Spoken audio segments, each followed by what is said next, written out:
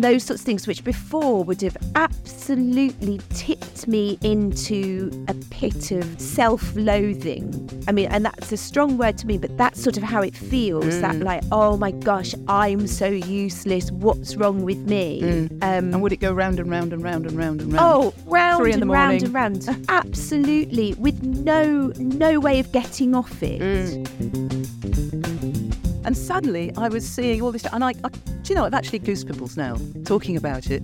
And I thought, so I'm choosing to focus on the restriction when I could choose to focus on that joy.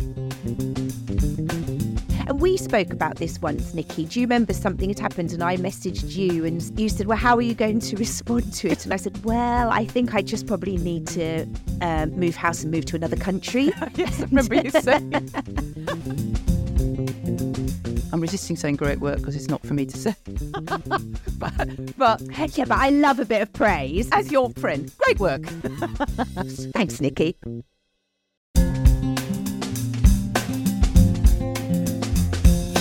Hi, I'm Nikki Shipp. And I'm Carrie Overton, and we're so excited to be sharing the ADHD connection with you. In each episode, we'll be talking about how our ADHD has impacted us over the last couple of weeks and using our skills as coaches to try and figure it out together. So join us as we explore the ups, the downs, the highs and lows of living with ADHD, because let's be honest, one way or another, it's a pretty eventful journey. Hi, Carrie. Hi, Nikki. How are you? I'm great, thank you. So what have you been up to the last couple of weeks? Well, the thing I think that's been... I feel like I've had a little bit of a breakthrough with something that I have struggled with all my life, which is emotional regulation. And I know that's, something that's really common for people with ADHD, although interestingly and crazily is not part of the diagnostic process for ADHD. Yes. And yet I think most people who have been diagnosed with ADHD or fit within the description of ADHD would say it's probably one of the most difficult things for them to deal with. I don't know what your experience of that is. Absolutely, totally. Both on a personal level and on the sort of client level and friends. It's definitely, it leads to overwhelm and all sorts of problems. So, yes.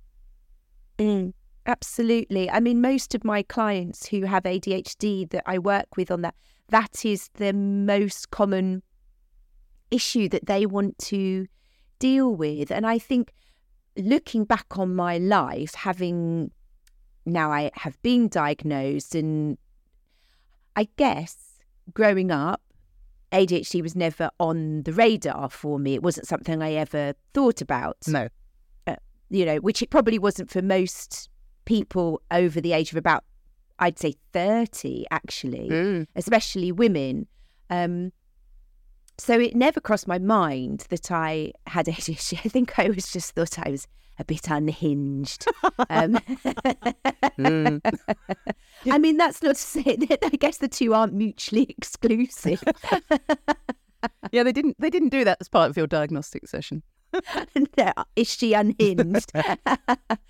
But, it's something I have always struggled with, a sort of keeping my emotions in check.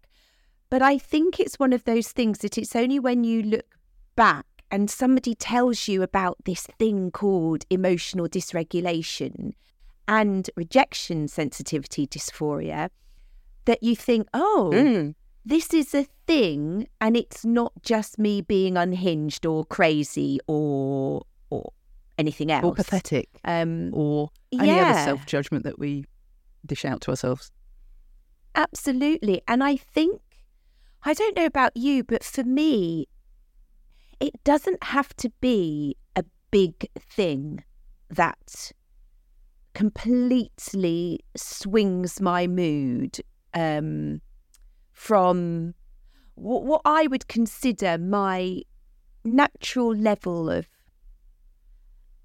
mood on a scale of 1 to, you know how we coaches like to put everything on scales of 1 to 10. So if 10 is really high, like, oh my gosh, I couldn't be happier, and 1 is, oh my gosh, this is absolutely awful. I think that my natural state is probably about an 8. Yep. I'm naturally quite buoyant, I would say, most of the Yes. time. That's not been true throughout my life, but I would say, I'm generally quite a cheerful, happy person. But the difficulty is that if something threatens that, I don't drop to a 6 or a 5. I will go to a 3 or a 2. Mm. And I once described it to my husband, and I said it's like I the picture I have in my head of this is like I have all these little balloons that I blow up all the time that keep me up and floated, and I make sure that those balloons are there.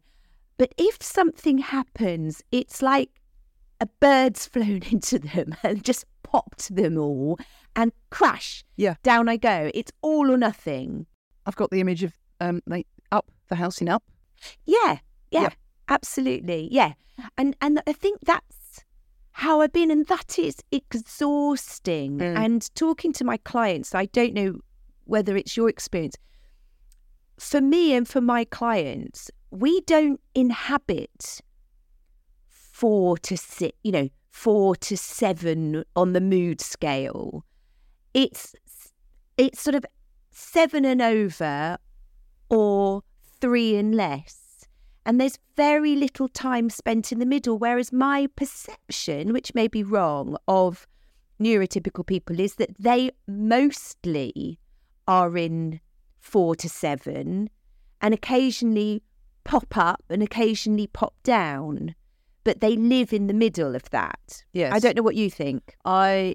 Not being a neurotypical, I don't know, but from talking and from my impression, I think you're probably right. In fact, funny enough, most of my friends are neurodiverse. That's what we do, isn't it? We clump together. But no, I think that's a fair assessment. I would say a couple of things. One is just the first thought off the top of my head. I think I probably live closer to the midline than I ever have done. That's one of the benefits of, I was going to say being more mature, perish the thought, but certainly a bit older. And also from doing all the coaching and working with people and thinking about stuff and working on myself and all that, like you do. I think I'm finding that middle area a little bit more, or quite a lot more than I used to. And I'm sure we're going to talk about, I know we're going to talk about things that may help in this area, but I've been using them as you have, and they're working, basically. So they're starting to make a difference. The other thing I was thinking is, you said it doesn't have to be a big thing. Well, as ADHDers, I think we're actually really good with the big things because we get some dopamine, and it's like we have to go and stop somebody walking out into the street, or I don't know, if it's an emotional thing, that's a bit different. But I think if it's really big, it triggers us to get all those lovely things like adrenaline flying around in our bodies, and the dopamine, and therefore we cope really well. And it's afterwards we might have a bit of a crash. But when it's a small thing, especially if it's, something, for me, if it's something to do with friends and I feel uncertain and, did I really say that? Oh, God, why did I say that? Oh, I should have done this, or I could have done that. And that's when I have historically, especially when I was, probably until I was about 40, around about then, I would get very triggered. And so I get what you're saying, and I do see it in my clients too. Yeah. I think you're right. I think if it's something that relates very personally to us, and there is a possibility of fault, blame, error, I know I definitely find that harder to deal with. It's interesting, my last job, the last school I was deputy head at, I really learned to make mistakes comfortably, professionally, and I didn't really make mistakes, but I learnt, I guess what I'm saying, to be that I saw other people at a high level saying, I haven't done that, or I couldn't understand this, or I think I made the wrong decision there, and that the culture of the team was such that everyone went, look, don't worry about it, it's fine. Yeah. And so seeing that happening and sort of then applying it to myself, I actually found very useful. And I found myself able to turn around and say, gosh, I'm really sorry I haven't had a chance to look at that, or no, that's my fault, I haven't done it, I forgot. And those sorts of things, which before would have absolutely tipped me into a pit of self-loathing. I mean, and that's a strong word to me, but that's sort of how it feels. That like, oh my gosh, I'm so useless. What's wrong with me? And would it go round and round and round and round and round? Oh, round 3 and round and round. Absolutely, with no way of getting off it. And it would linger and linger and linger. And I don't even know how it would end. Possibly my attention would just get distracted onto something else eventually, and that would change my mood. But it would pop back into my head from time to time. Yes, sorry, I was just thinking that's actually one of the benefits of ADHD.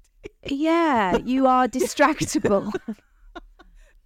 So it's quite a difficult journey, and I think that middle ground is a sort of the holy grail, isn't it? To be able to step into that middle ground. I mean, I know in Buddhism they talk about the middle path and things. It's sort of the way of peace. And I think, that's kind of what it is for us too, that middle ground, living in the 4 to 7.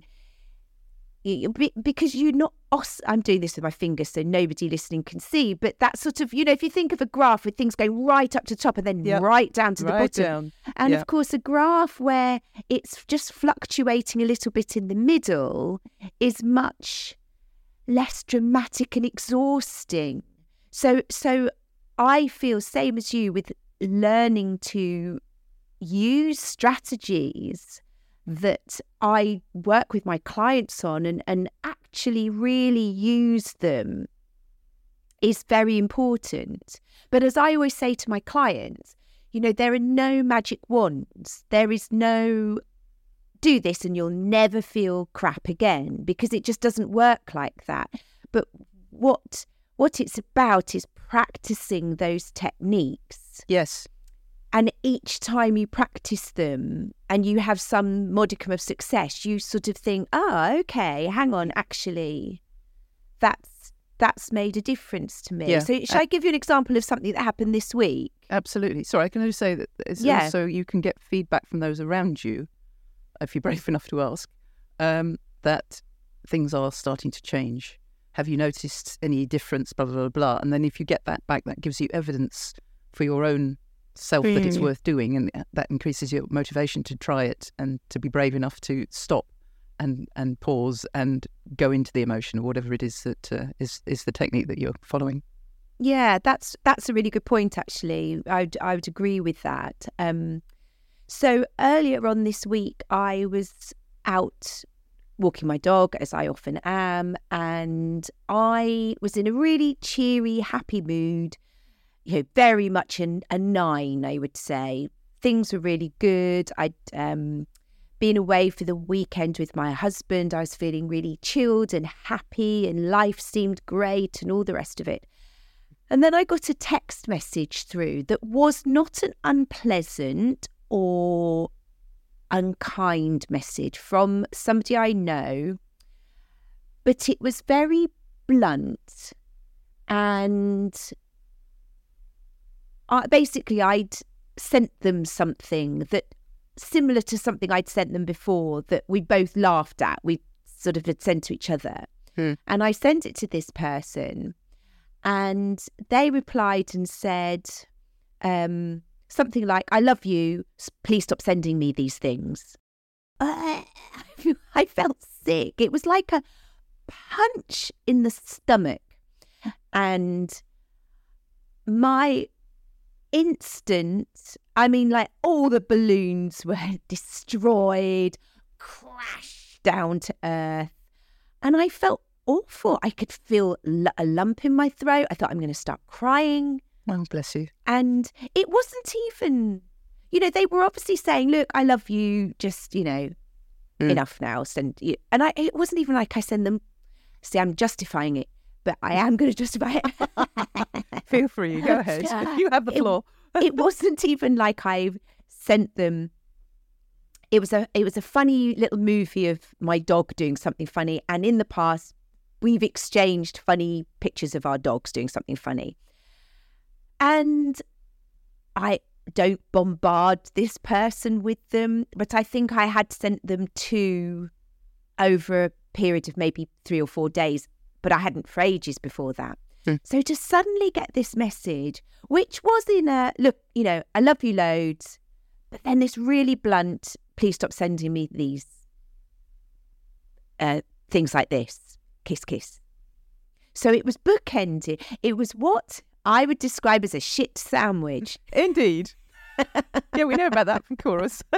No, sorry, the good news sandwich with the good news in the middle. No, good news either end in the middle. Yes. And so, this, I love you, piece of shit, kiss, kiss. But it really, really hurt me. And I could feel myself plummeting down. And what would normally have happened would be it. I would be upset. My whole thought process would go from one of, isn't life great? I'm so excited about the world and I'm in this happy place, to, oh gosh, everything's slightly tinged with despair. It's all gone into a minor key for musicians out there, yeah. I was just thinking, would you have gone into such a low place if you hadn't been in such a high place? That's really hard to answer because I'm generally either cheerful or not. So I think even the lowest I would normally have been would be a 7. Otherwise, I would have already been about a 3, and then it would have just been awful. So where were you just after you got this message? Oh, 2 or 3. Like, oh my gosh, this is awful. I felt sick. I felt, like I said, everything in a minor key, tinged with despair. Suddenly, everything's gone into black and white. The colour's gone from my life. I know that sounds really dramatic, but that is the impact that things like this have on my thought process. And everything shifts. And then it's really hard. And I would have gone home and I would have got, really thought about it, got really upset about it, tried to just, go about my normal day because I have, a family and job and all the rest of it. But I would have had a pain in my chest throughout it all and an underlying sort of, tummy ache. Yeah. Yeah. And so as I said, I was out in the field, I was walking my dog, and I literally stopped as I was walking with my dog and said, right, stop, and said that out loud. And I thought and it was that, what we always talk about, it's that awareness. I've got to spot that is what is happening. Yep. So I spotted that was what was happening and thought, this thing is happening. I am having a response. Yes, it's happening, right? And I've spotted that. This is emotional dysregulation. This is the thing. So therefore, I've got to make a choice now about how I deal with it. And I can either deal with it in the way that I've always dealt with it, or I can do something different.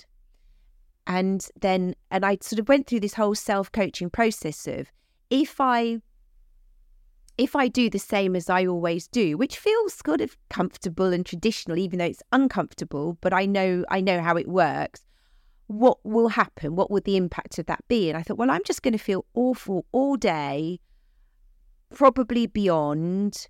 I also go into very binary responses of, right, fine, well, I'll never text that person again. That's my go. Nothing rational. Right, that's it. Fine. I will literally never text this person ever again. So that would be your, 10-year-old or something. Yeah, absolutely. Yeah. We all have one of those, or a 6-year-old or a 12-year-old. I'm not going to do it now. Yeah. Yes. I'm not going to do that again.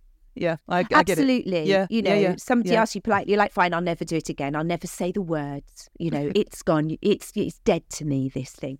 And of course, that's not helpful either. So it's like, right, okay, so I don't want to play that game anymore. So therefore, I've got to think of something different. I've got to choose a different option and a different way of dealing with this. So I was thinking about the work I do with clients, and I was thinking about techniques such as alternative views and alternative reasons and alternative thought processes. What else could be going on here? And maybe that person's on holiday and they don't want to download messages. Maybe they're having a really bad day. And something's annoyed them, or maybe their dog's died, or there could be any other reason for this response. Okay, so I sort of established those, and then I also established how useful is it for me to carry on feeling like this. And I thought, well, not at all. I actively don't want to. So it's then, right, so what do I have to do? What do I know works for me that will change my mood and my thought process before it has time to sort of bed in? And you made a joke about it earlier about people with ADHD and distraction, but actually distraction for everybody is a great tool, whether that's I'm going to go into a different room, I'm going to put the TV on, I'm going to phone a friend, I'm going to go for a walk. But actually doing something, taking some sort of action, any sort of action, does distract you from your own head a bit. Distraction.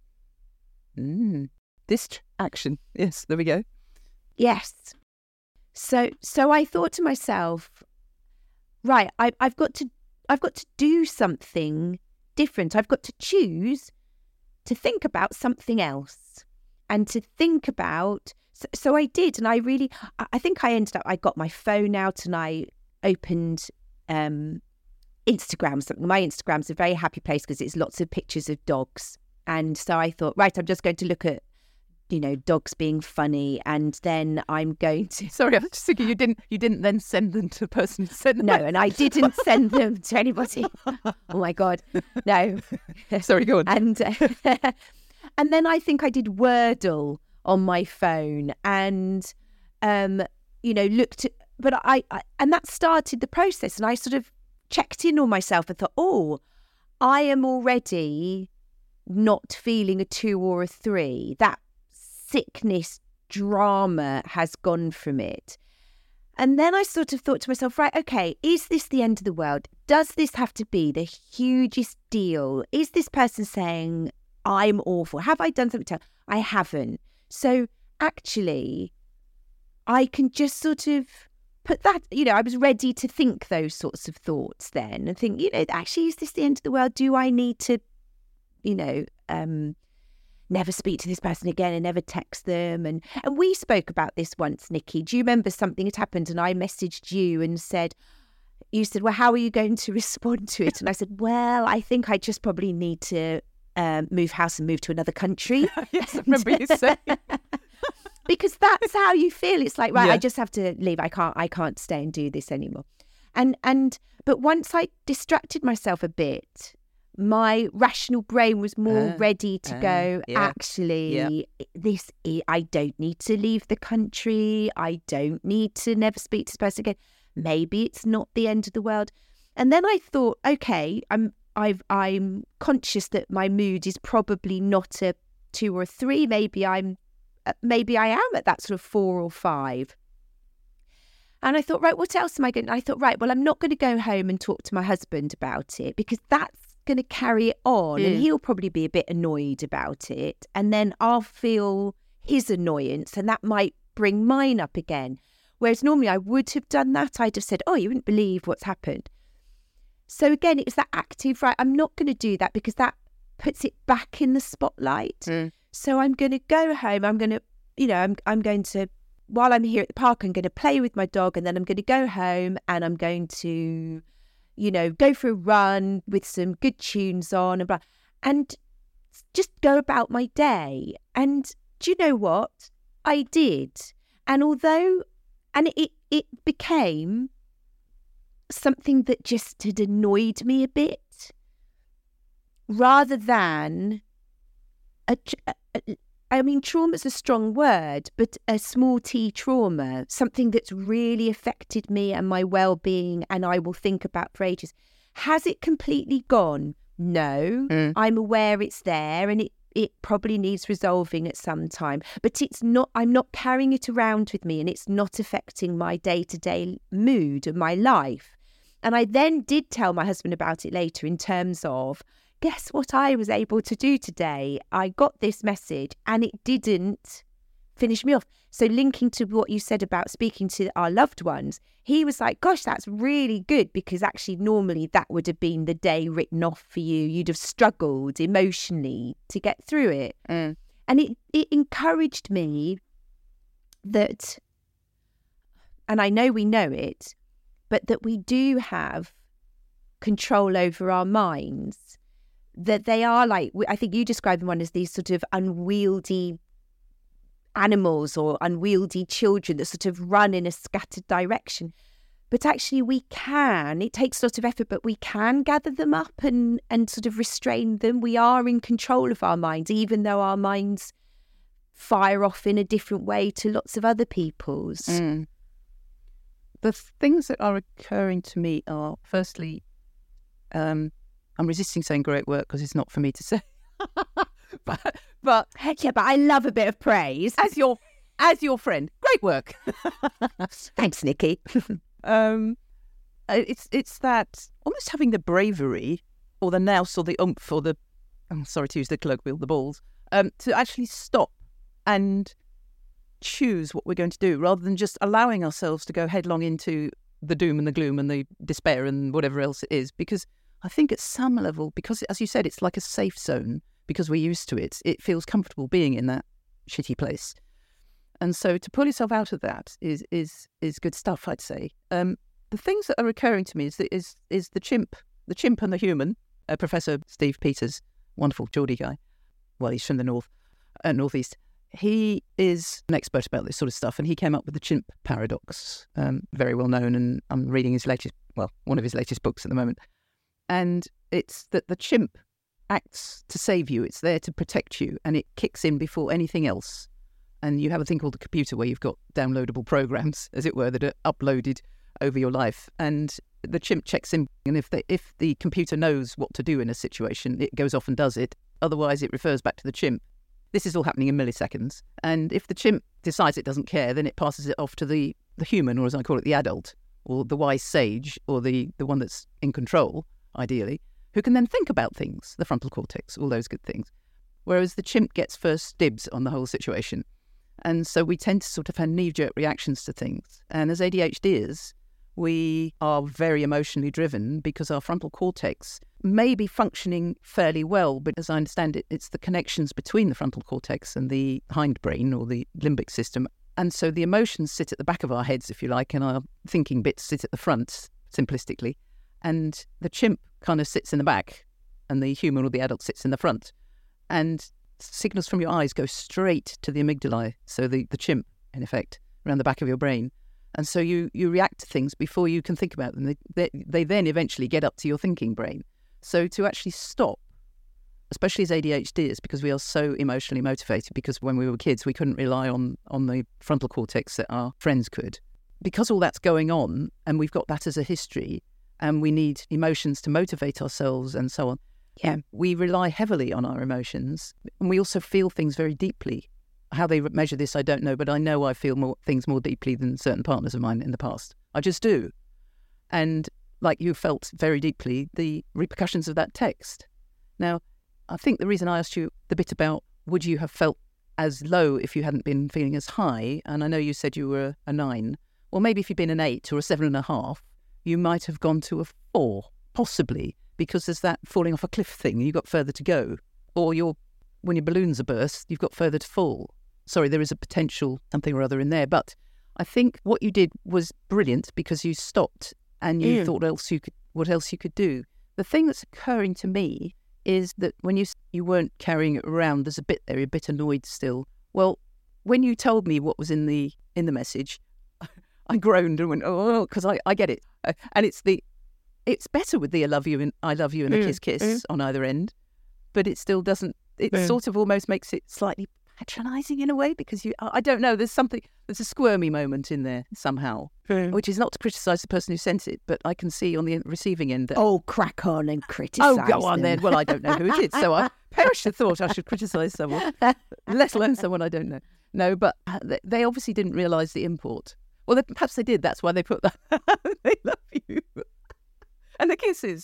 But the power of a little cross at the end of a message is actually quite amazing, I find.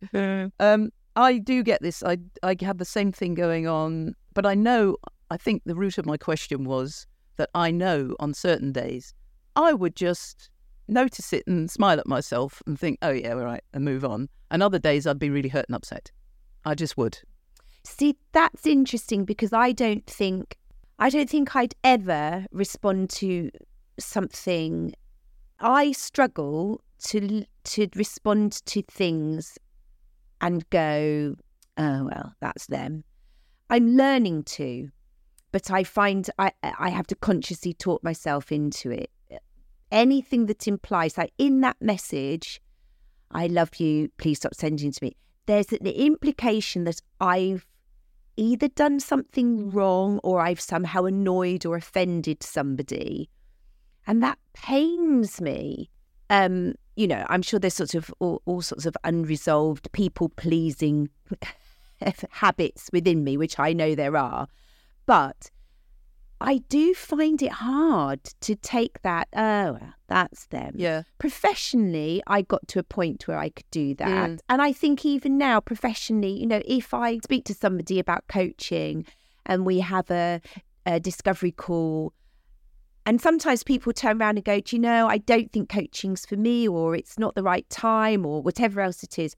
I used to think that equals you're rubbish.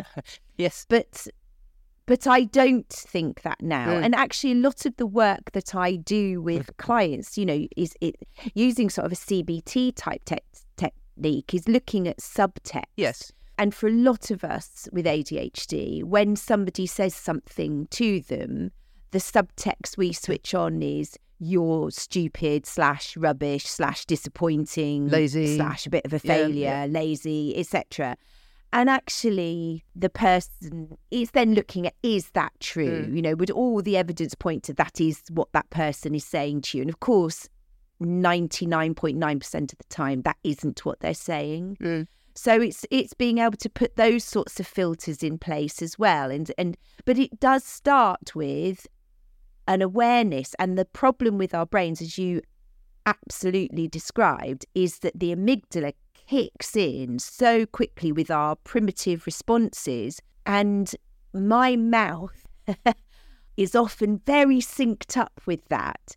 And so I will have a sort of physical response to something, an emotional response to something, and I'm already verbally responding to it before I've had time to go, oh, hang on, whoa, filter, edit, process, what's going on here? Yes. So the pausing. Yes. So it was great in the fact that this was a text, because they weren't there. Yeah. And I could choose my response. And, I immediately started typing something to them and then thought, stop, put it in your pocket, process. But of course, you can't do that when you're in the middle of a conversation as easily. Depends who you're with, I guess, but you can to a certain extent. I'm just thinking about when you were out with your dog and you got the message and you very laudably stopped and you thought about it and what else could you do, and the distraction, and you've subsequently that you're still a bit annoyed about it. It hasn't spoiled your week or your day or whatever. I would be interested in what is going underneath, what it's triggered, and that's probably bigger than we've got time for. But there is the feel, deal, heal. Have you heard of that? No. Yeah, it's a really short acronym for, the long version is identify, process, and shift. But I prefer feel, deal, heal. not least because it rhymes and it's easy to remember. So when you got this feeling, if you were to allow yourself to feel it rather than to distract from it, and I understand that at times that you've got stuff to get on with and you don't want to deal with it, but if you've got a safe space to deal with it, it's good to sort of allow the feeling. I always find it's good to let the feeling come up, because if you don't, what you resist persists and it will just come up again. As they say about squeezing a spot.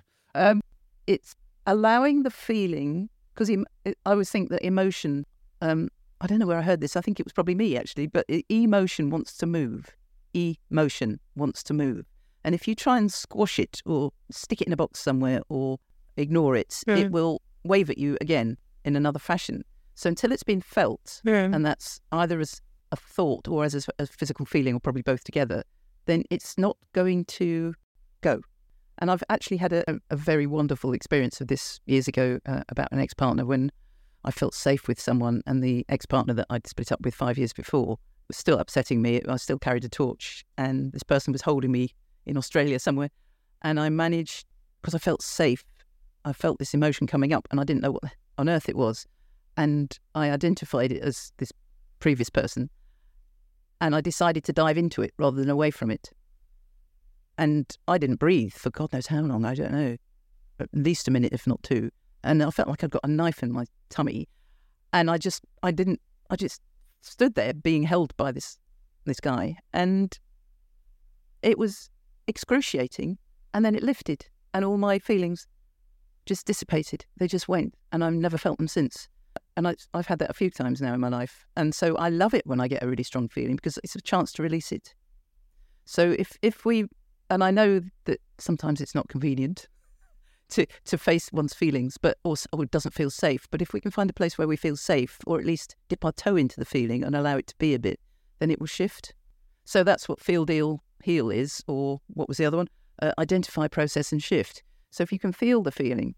I think and I get that. And I think probably for me, I think I probably did do that bit. Yeah. So at that point when the awareness came of going, hang on, this is this thing, it was acknowledging and you know, I've talked about naming it. This is making me feel, what is it? What actually is going on here? Rejected, judged, I don't know, whatever other things could come. I think that's what I felt. I felt it was a rejection of me. And so definitely, yes, for me, part of it was acknowledging through identifying or naming, as well as feeling it and saying, this is what I'm feeling now. And I agree with you that actually taking time to sit with those feelings is important. But for me at that point, the thing that mattered was not dealing with, is it dealing with my emotions? I don't know. It was being more pragmatic about it and saying, right, okay, I know this. I know what's going on here. This is rejection.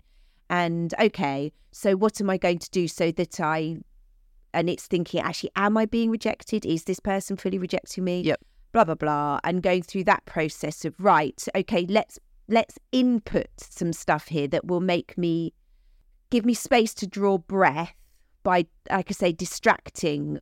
That maybe that's not the right word. Maybe it's diverting. I mean, as well, yeah, diverting your attention. Just sort of say, let this.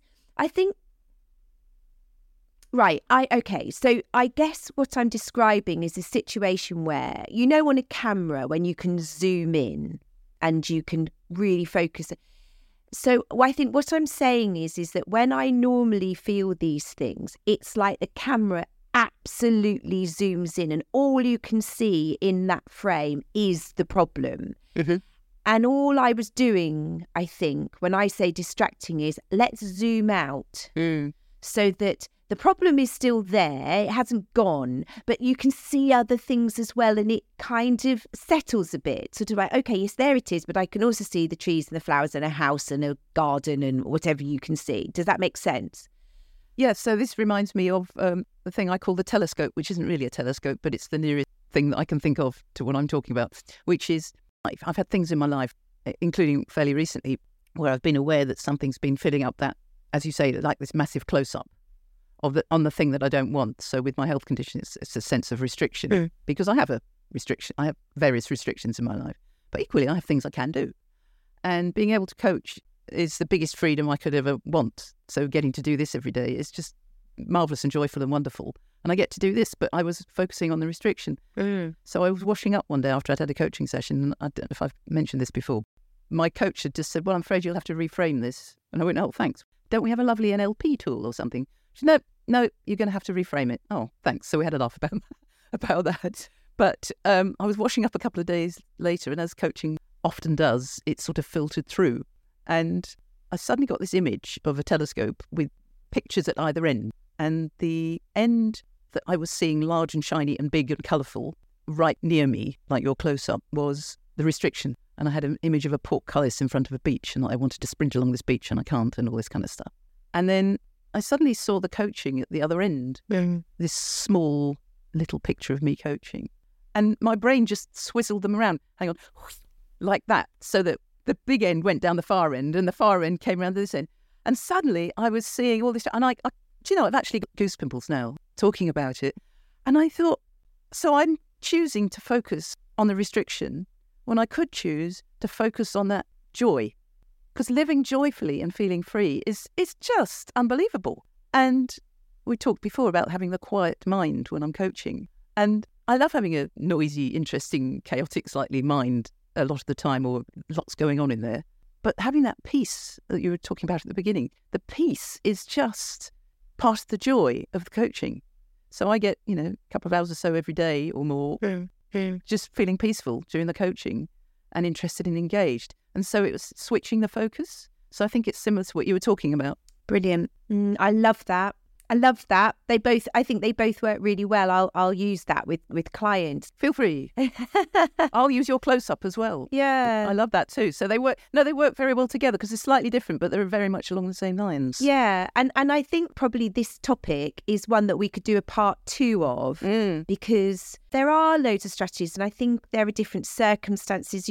I've just shared that as one example and of something that could have tipped me over but didn't. But there are times when actually that emotional regulation, it is such a bumpy journey. It is so hard to manage. And maybe there's problems with the ups and wanting to be up and it's very complex because it's about our emotions and trying to sort of actually explain this irrational.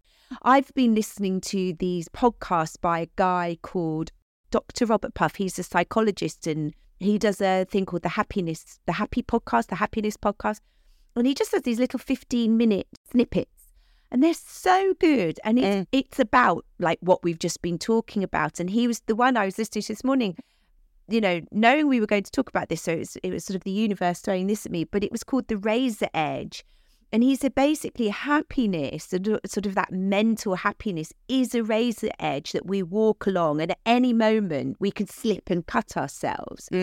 And he was saying that actually it's about having that choice to be able to sort of let things go, and that it's about saying, am I going to let this be something that affects the whole of the rest of my day? So for example, he describes you go on this perfect holiday, you'll set yourself, I'm going to go on this perfect once in a lifetime holiday, and you arrive and it's that the room's not ready. Well, you have a choice then to either plummet into, oh, I've slipped off, it's going to be awful, oh, that's a problem, or you just go, okay, well, the room will be ready later. And you deal with the now and you go, actually, this is just presenting me with a different alternative, which I can either choose to accept or really rail against. And if I rail against it, that's when I'm going to slip off the razor and cut myself. Yes. Yeah. Interestingly, I just had a thought. Because having known you for a while now and worked with you, and in both directions, reciprocal coaching sessions we've had and what you've told me, I have a suspicion that you were a bloody good deputy head as well as a bloody good teacher. And hell, even you thought you were. I was. So I think I have in the singing, sorry, I'm putting things together here. In the singing, we talk about transferable skills. So if you learn a new skill because you're working on a song with a coach, and then you go back to sort of the old repertoire, you can transfer the skill that you've just learned to the old repertoire. And so you sing it better, even better. I like to think that we do. And so I think you might have handled things very differently at work, and you did allude to this earlier, in your professional fashion. So you would have been very much in that camp that the guy was just talking about, that if you get there and it's not ready or something. I think the professional or deputy head teacher would have been, oh, okay, so what can we do about this? And all right, fine, blah, blah, blah. Whereas if you're more in your own, if you like, if the chimp gets a look in, then you're going to go into the plummeting down to a 2 and all the balloons bursting and flying around the room or whatever. So I wonder if there's some mileage in there somewhere as well, something. I think that's really interesting. And I think actually that's made me think, you're right, there are transferable skills. And I think I learnt them at work first because it wasn't so personal. So if there were problems or difficulties or things went wrong, I learned to emotionally regulate. I mean, don't get me wrong, when people used to come in screaming and shouting about things, my reaction at first was, oh my gosh, they're screaming and shouting at me response. But you gradually learn, oh, they're not screaming and shouting at me, they're just screaming and shouting about something and I happen to be here, which is very different. And so I did, because it was slightly removed from being about me. And maybe that's the thing. Maybe it's seeing life as a series of opportunities to learn that emotional regulation. And sort of, I don't know, like we do in coaching, you say, well, where would be a good place to start? And, you know, if you think, gosh, there's one situation where I'm often thrown, okay, well, I'm just going to start there and I'm going to start working on that one thing. And I guess it's the first thing I would suggest for people to, if anyone's listening and thinking, gosh, you know, where do I start with all of this, would be awareness. You know, notice it's happening. It's almost at that moment that you sort of grab hold of something that stops you zooming off. You know, we always feel like we're on a motor. I feel like I'm blown around by the wind a lot of the time, especially emotionally. But it's like grabbing an anchor and saying, right, hang on, I'm just going to stop here for a minute so I don't get blown away and blown off on a whim with this. Can I suggest a question? It's just popped into my head. We love a what if, don't we? A what if. It's a great coaching question. So the question just popped into my head because as ADHDers, I think this, especially as ADHDers, this is such a relevant question. What if it's not about me? That's a good question. Because we always think it's us. Always. We have always thought it's about us. Therefore, in the future, it may not be. No, it's so true. And that's whether it's RSD especially is, as I said earlier, you know, what have I done, as you said, what have I done wrong? Oh, I shouldn't have said that. I wish I'd done this. Oh, God, I want the ground to open up.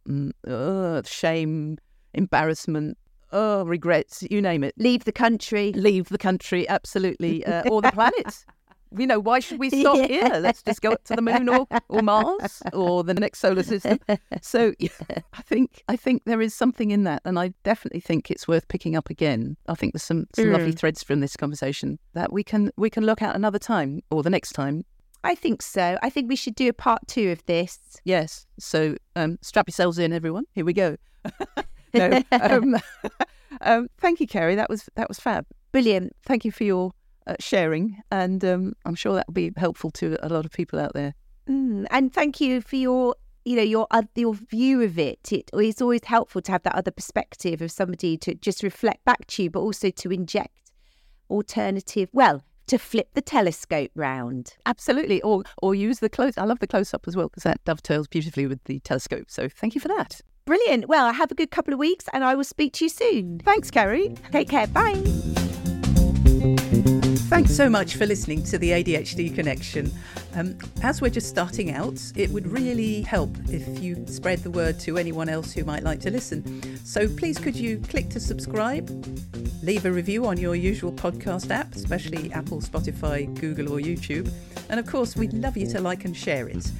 If you want to find out more about us, our websites are in the show notes. And thanks again. We're looking forward to being back with you in a couple of weeks.